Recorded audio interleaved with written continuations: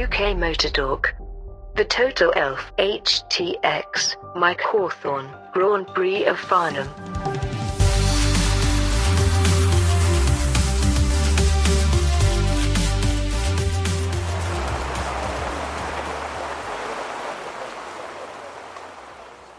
Hello, we are today at the Mike Hawthorn Grand Prix de Farnham 2018, and we have braved cold winds, a lot of rain. I mean, there's been a lot of rain. Yeah, horrific conditions on the way up here, but it's lovely to see so many classic cars have been brought out despite the weather and despite the fact that most of them don't have a roof or any form of roof whatsoever.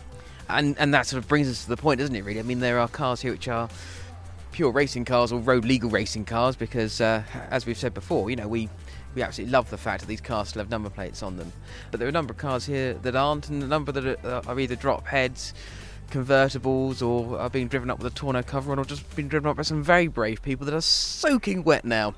There's a bit of everything here, though, isn't there, really? I'm standing by an Austin A30, which we saw at Goodwood Revival. It's got some famous names on the side there. We've got Glenn Mason, Rob Huff, and, of course, Tiff Needell. I mean, it's a cool-looking thing, and these have seen some serious interest in recent years because they're now at an age where they qualify for these historic events, and they're actually still reasonable money. Yeah, and this one actually is for sale. Not quite sure how much he's asking for it, but it looks like it would be a lovely thing to buy and run, and it's a lovely mix of classic, and obviously most of the original bits and pieces remain, but when you look inside it, you've got a modern bucket seat and harnesses and a roll cage, etc. And as we saw at Revival, the roll cage very, very important these days, and I think certainly saved one guy when he had a rather nasty rollover accident. Yeah, Cortina, wasn't it? That was incredible. Several flips over, sort of barrel roll style. You could see that every bit of it that wasn't roll cage was pretty much absolutely destroyed, but he got out, not really a scratch on him, and walked away, yeah, which is lovely to see. Quite literally a couple of scratches as it goes. I mean, there's a number of cars here, and we've got some real variety. So I'm stood here looking at a Porsche Speedster, next to a Willys Jeep, next to a Morgan, next to a Jag. We've got an XK stood next to us here. I can see a Aston Martin DB4 GT. I can see a Toyota Yaris, bizarrely. But I can see a number of other cars as well that are here. So from your Austin Atlantic, which we will speak about a little bit more later in the programme. A Ford Fusion, yep, so that's it, that well-known and well-reputed classic. We've got Ferraris, we've got the Thin Wall Special, we've got a bit of everything here. So we're going to have a wander around now, Jim and I and Graham, and we're going to have a bit of a chat about things that we can see and things that interest us.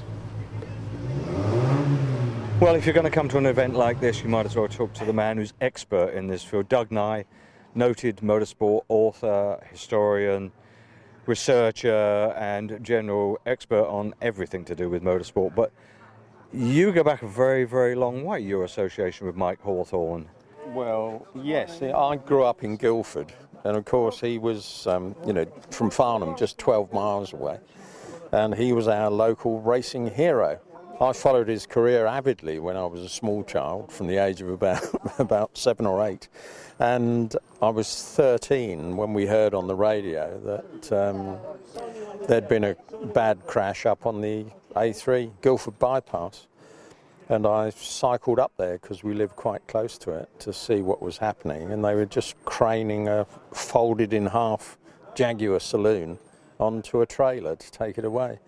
And that evening we learned that it was Mike Hawthorn. That sort of stuck with me ever since. It was the loss of a real hero. I've seen the photos that were taken at the scene of the crash, and I don't think I've ever seen, apart from Sterling's big accident, I don't think I've ever seen a car so badly damaged. Well, he hit a tree broadside, going rather quickly, and probably too quickly for the legal speed limit, but never mind. And it was unsurvivable, really.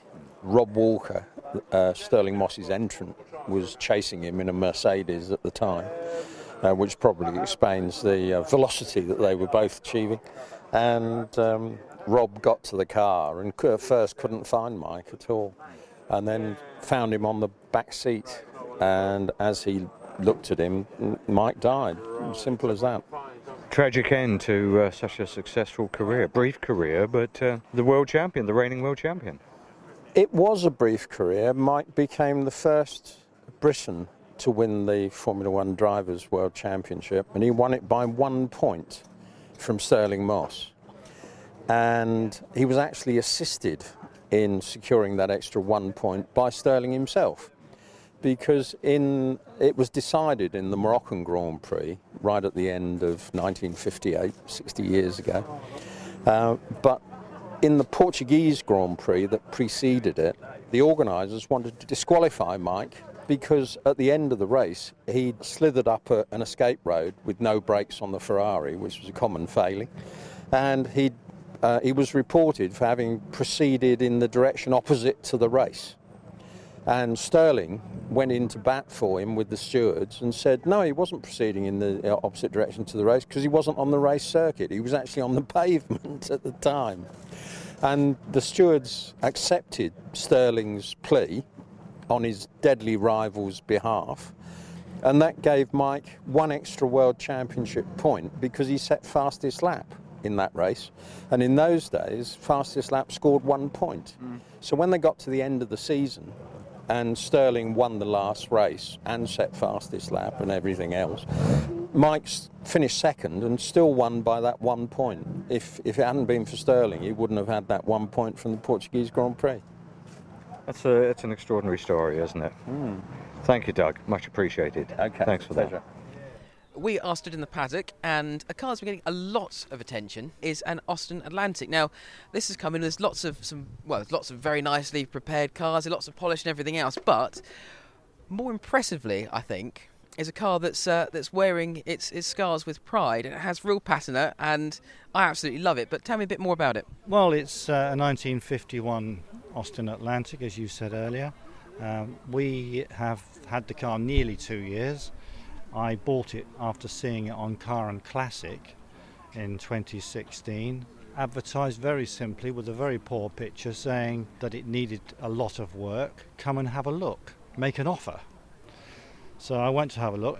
Because it was in Merton Park in South Wimbledon, it was actually on the way to our son who lives in Upper Norwood. So I thought, well, we'll call in out of curiosity. Spoke to the gentleman that owned it, and he said that it had stood in his garage for over 40 years. So I thought the worst of it, really. I thought I'd call in and see what condition it might be in, bearing in mind that in that time, of course, it could have been rusted away to a complete wreck. And it was more solid than I expected. Although it's very tired and worn out, it's surprisingly solid. When I poked around underneath, all the usual rust spots were more solid than I expected. I considered it and made an offer. Several weeks later, the guy came back and accepted it. So in a few weeks' time, got a low loader to collect it, pull it out the garage. It was very, very poor in respect that the tyres were all flat, two wheels were lock solid. When I got it home, I started doing some work to it. And I suppose collectively, you know, you leave it for some months over winter because it's too cold and wet to work on it. I spent about 9 months recommissioning it. And everything needed doing. The engine was solid, the pistons were stuck, the top end had completely rusted out thanks to water in the oil and head gasket failure back in 1973 made it go into the garage and didn't come out. So many projects are lost to the one day, the good intentions and everything else. And we should point out that the car, it is a very solid car. It's, I think, the paint started to flake that makes it look the way it is, but it does look like it's been loved and used, and I don't think you could ever recreate this again. But there's a story behind the paint as well, isn't there? Yes. The gentleman that bought the car, and in fact he got it from his father in 1960. His father bought it in 1956 from a dealer in Nine Elms in London, and drove it around and then gave it to his son. So his son carried on and drove it from 1960 until December of 73. And he was his everyday driver. He used to go up to Newcastle in it, Bradford, because he worked for Nightlight Sign Company in London, and he was actually using this car as his company car, if you like, and drive up to the north of England repairing lights over motorway gantries. But eventually the engine gave trouble and it got parked up. And speaking of lights, it's quite an unusual looking car, this, because it has a third light in the centre, and I guess that's an American influence really over the car that sort of shapes it the way it is. Well, in a way, I mean, the thing was at the time, the country was broke. They were trying to make or earn foreign money, and US dollar was a good thing to bring into the country at the time after the war, and we're trying to repair the country after the war. The shortage of supply of materials was always a problem, and they basically thought that if they designed a car that would appeal to the Americans, the American idea of a shape of car, they thought they could sell more of them. The reality was that it wasn't like that. The Americans bought English cars because they were English and they looked English, you know. And if you try and make an American car that appealed to the American market, it wasn't big enough. It didn't have 6 cylinders. It's only a 4-cylinder engine. It was the same price as a Pontiac, and the Pontiac had a bigger boot and a 6-cylinder engine, so they just didn't sell. They sold about 200 in the US and then gave up. And you told us a little bit earlier that there's some interesting stats about the car. I mean, you can see that it would work quite well as a convertible. This is a sort of coupe, I guess, really, isn't it? Coupe back. Yes. But there's some interesting stories there too. Well, the car was designed in 1948 by Dick Bursey, who was a designer working for Austin at Longbridge, and Leonard Lord was the MD at the time of the company, and Dick worked with Leonard to actually design a car that would appeal, what they thought would appeal to the Americans. So they took styling cues from the Pontiac Fire Chief and other cars of the American market in the late 40s. So the actual chrome strips down the bonnet are really influenced by the Pontiacs. And the fog lamp, the central fog lamp, was really fairly popular in the late 40s, early 50s, because if you look at some of the Rovers had the Cyclops fog lamp as well. So there were a number of cars that had that central fog light, and it works very well actually as an extra additional light when you're going down country lanes and you want a bit more illumination. But it's yes, it's a bit quirky, I suppose, and sort of adds to the charm of the car. How glad are you that you're not here in an open top car, no possible roof, no tonneau? Yes, I am pleased really, because I mean, when the car was conceived in 1948, they designed it as a drop head, and they produced a drop head for about 2 years, and then they didn't really sell very well because they were expensive. They cost £1,080. Wow. And if you equate that into modern money, that today is about £35,500. Wow. So it's an awful lot of money. So they produced a hard top to try and appeal to people that wanted a hard top car rather than a soft top. And that didn't sell either. So they sold a combined total of 7,981 from 49 until 52. There are a few cars around registered 53, but I think they rolled over from the 52 production and took a while to sell in the dealerships. But it is absolutely fascinating, and fair play to you for bringing it out. I think it does look fantastic. There's no way you could create that or recreate that. I think if you tried. So VW boys, eat your hearts out on that. And just for the people looking at the pictures at home or listening at home, obviously they can see what it looks like. But what's it like to drive? Is it a bit of a piglet or quite compliant? It's surprisingly good to drive. It's quite, although you're sitting down with your legs out quite low, stretched out ahead of you, a bit like a racing car really. It's high up because it's a chassis car, and it does give quite a clearance, as you can see just standing here now. When you're sat in there, you're quite high up, and it's very comfortable. The suspension is quite soft, the seating is very comfortable, and it will happily bowl along at 75, no trouble at all. It's geared to do 90. I've had it up to 75 and not really wanted to go much faster, but it does handle surprisingly well on the straights. On the bends, it's not clever. You've got to be a bit sensible on bends. But overall, the brakes are good and the general handling's okay. You've got to bear in mind it was designed in the late 40s, and cars were very different in those days. And my son's driven it, and he's used to a modern Astra, and he says, well, it doesn't like to go around corners. Well, it doesn't compare to a modern car. And coming from someone who drives an Astra in terms of handling, I mean, that is a little bit of an insight. I think perhaps a bit unkind to it. I think I would suffer the handling to sort of waft around it. I think it's a great looking thing. Yes, and it's a low revving engine. It tops out about 4,500 RPM. It gives its maximum BHP of 88 brake horsepower at 2,600-ish, that sort of figure. So it's a low revving engine, and you can actually climb hills in top gear even at low speed, and it's got lots of torque. That's quite respectable, actually, 88 horsepower, considering 1951. Well, it's 2.66 litres. They took the engine from the Austin 16 and the Austin A70 Hampshire, which was a 2.2. They bored it out to get as much cc as they could for the American market, and they went to 266. And it was an effort to get a bigger engine. You know, they didn't really have the money or the time to build something bigger that would work with this car. So really, that was about the limit. That's absolutely fascinating. Thank you so much for talking to us. Really do appreciate it.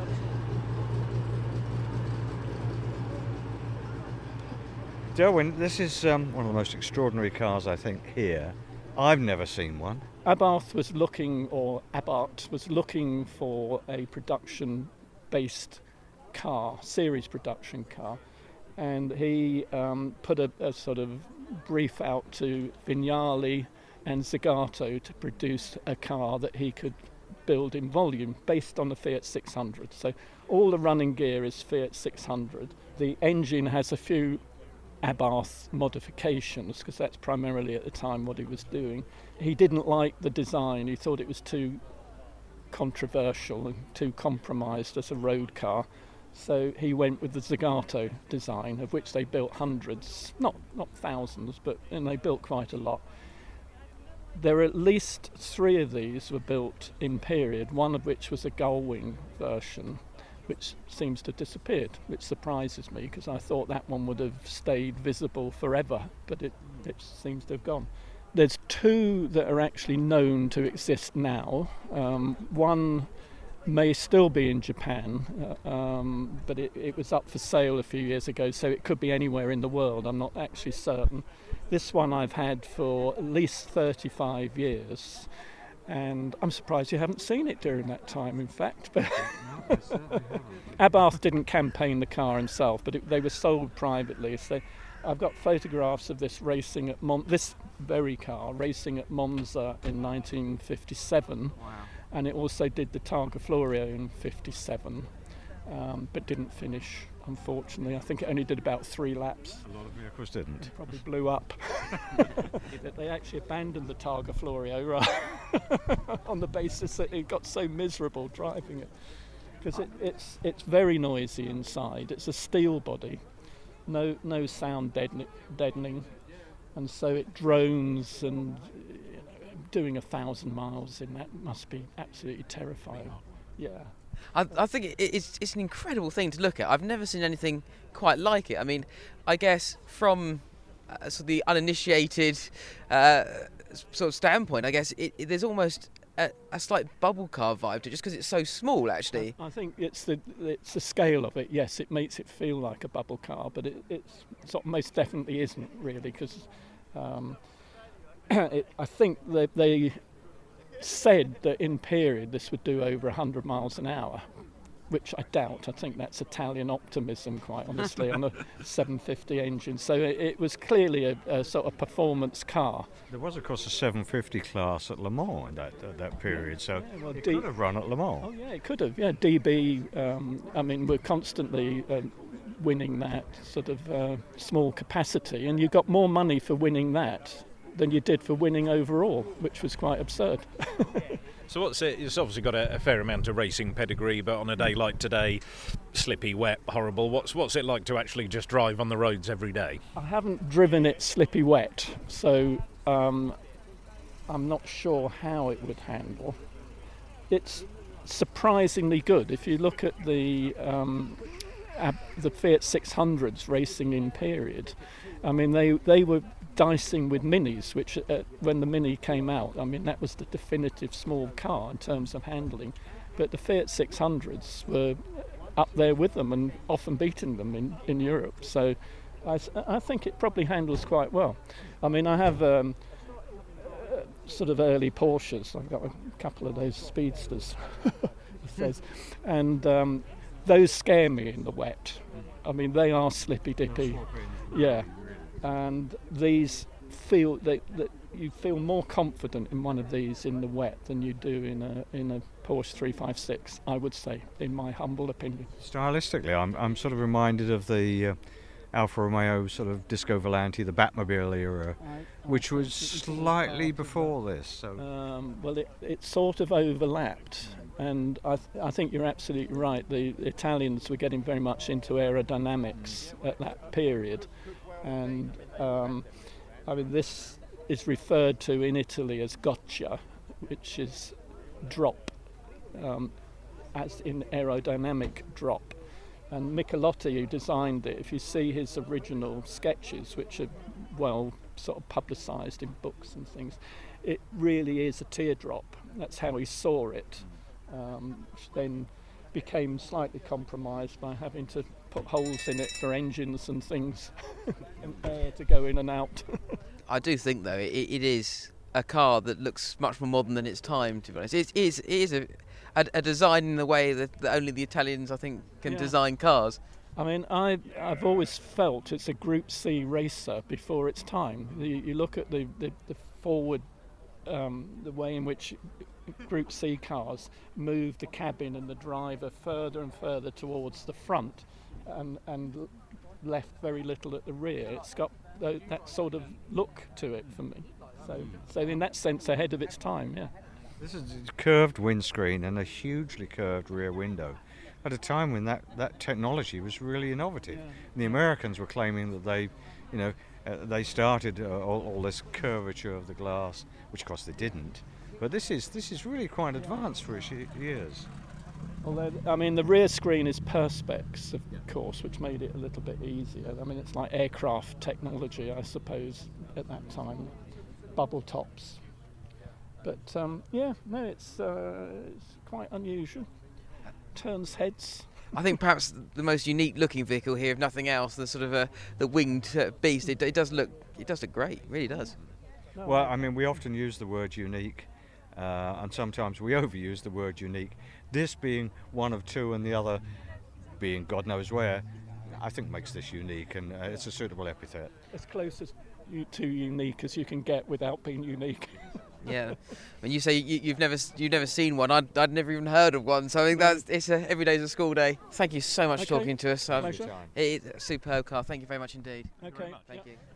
So if the Abartha sort of has an Alpine vibe to it, it's very close to the A110 that we saw over at Geneva, the new one and the old one, of course, similar in its sort of styling, to a Sunbeam Alpine. We've gone to the other end of the spectrum here, but the reason why we're sort of looking at this one is because the interior is actually incredible. It's like a wicker seats, and it's got some pretty special colouring in there as well, isn't it? Yeah, it's a red, beautiful red leather with cream piping to the edges, and as you say, wicker in the centre. Not quite sure if that's for comfort or ventilation in the warmer months, but certainly very unusual. Yeah, definitely, and the car is a beautiful shade of a light metallic blue. Seems to be popular today with sort of creamy, I'm guessing Bakelite switches. It just looks incredible, it really does. I mean, if you have a chance to take a look at the photos of the event today, then definitely check this out. It's a great looking car, but it's the interior that really is worth mentioning. Doug, this is one of the most rare cars here, probably one of the most rare cars in the country. It's come a long way to this event. Yes, we're very privileged that the Donington collection, Kevin Wheatcroft, and Hall & Hall, his preparers, have brought this wonderful Thinwall Special Ferrari down to us. It's a 4.5 litre unsupercharged V12 single-seater Grand Prix car, really, but it was owned by Tony van der Velde of Van der Velde Products, bearing manufacturers, and he developed it. as one of the building blocks to what became the Vanwall team. And in 1958, Vanwall became the first British constructor ever to win the Formula One Constructors' Championship. And this Thin-Wall Special was driven by Mike Hawthorn himself in 1953. And he won races in it, most notably at Goodwood. And the following year, in 54, his great friend, Mon Ami mate, Peter Collins, won several more races in it. And it was a very early car, single-seater car, to run disc brakes. And Mike, in this car, was locked in combat with the V16 BRMs. And the two of them had this great series of Formula League race battles through 53. And that's the actual car that Mike drove in period. And it's a car that was much beloved of British racing crowds during the mid-50s. You did mention to me earlier the sort of the value of this car. Not that it's for sale or ever will be, I think, but it was a big number. On the open market, we would estimate that the car is between £3 and £4 million worth. The other way of looking at the Thin-Wall Special is it is completely priceless. So, you know, we're really privileged to have it here. We were stood looking at the Bentley and we thought, OK, there's two legs on the side of the door and we'd just love to know what it actually means. Well, the cars raced at the Classic Le Mans meeting, and there were some guys helping out from Mission Motorsport, which, as you're probably aware, is a motorsport charity for soldiers with disabilities that have come back from the war.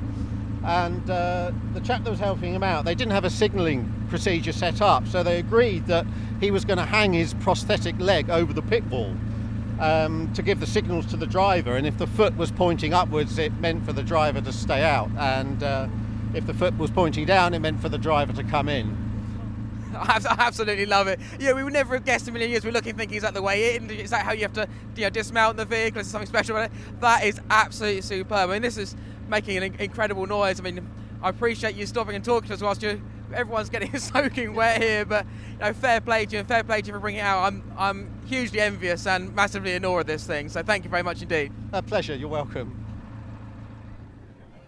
So we're stood here on the corner of Downing Street in Farnham with loads of people lining the streets on both sides. Hopefully you've had a chance to check out some of the videos and photos that we either broadcast or that are up now on the site. I mean, you've got the Tudor style buildings everywhere, and of course Tudor buildings themselves everywhere, but it's not really what you'd expect to see. Just a load of cars sort of tearing their way around. Yeah, it's very quaint, quirky, probably quite a sleepy little town. The high street's got a few bits and pieces going on. We'll have to have a wander up later to number 10 and see what number 10 Downing Street, as far as Farnham's concerned, looks like. But it's certainly a bit more noise and an atmosphere today than most Sunday afternoons, I would have thought.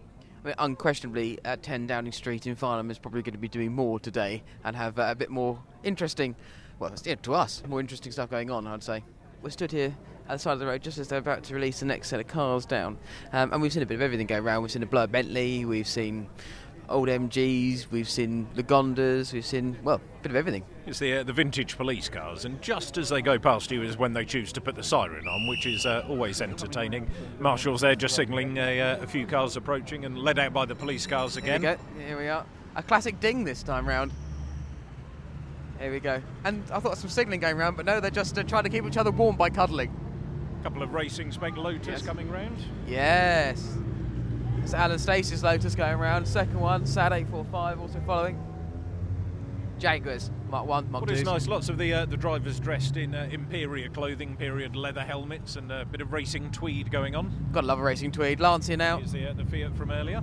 Oh yes, the little bar. Sounds good actually, little 750. AC Ace, of course, which the Cobra is based. Oh, I really hope you got to hear that noise. They just sounded incredible. Jaguar coming round now. XK. And a Triumph as well. There's just a lot of different cars. Here's the Austin Healey. Hoping just to hear the Ferrari come up behind. Some pops and bangs.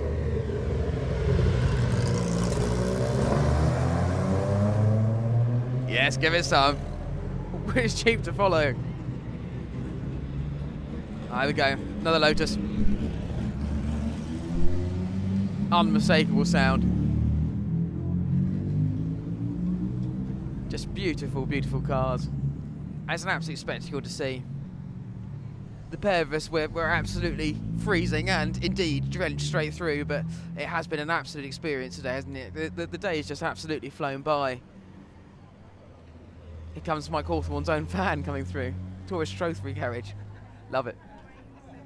Great livery on there. But yeah, it's been a fantastic day today, hasn't it? It has to be said, the inside of the corner that we're stood on, some are taking quite an aggressive racing line, it has to be said. You do have to watch your toes. They're certainly aiming for the apex and hitting it. Yeah, I mean, there's no question. There's also a load of oil here, I've just noticed, which is coming out of something as it comes down. Oh, here we go. You can probably just hear that they're actually, I think he's going to go for it. Here we go. Yes! Yes! D-Type lighting it up there, that's the way to do it.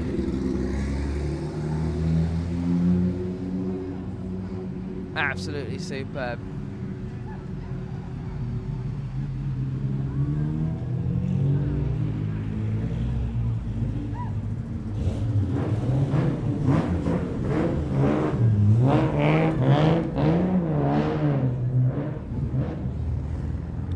That is a good looking car, that Ace, isn't it?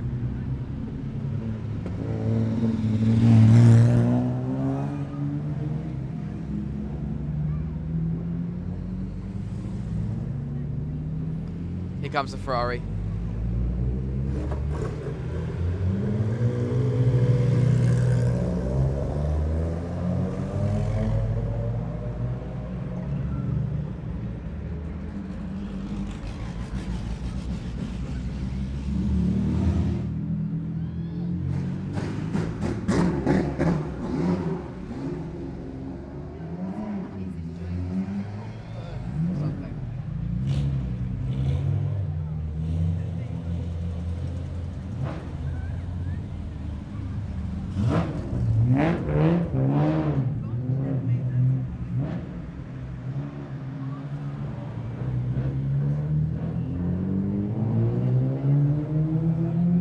We just had to shut up for a minute there just because the noise is so good. Some of these cars coming round, we were just really enjoying the D-Type that just hung back there and just decided to floor it and swerve his way down the high street.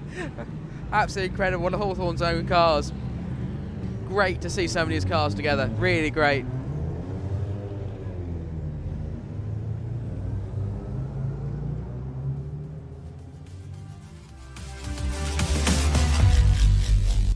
UK Motor Talk, a First Take Media production.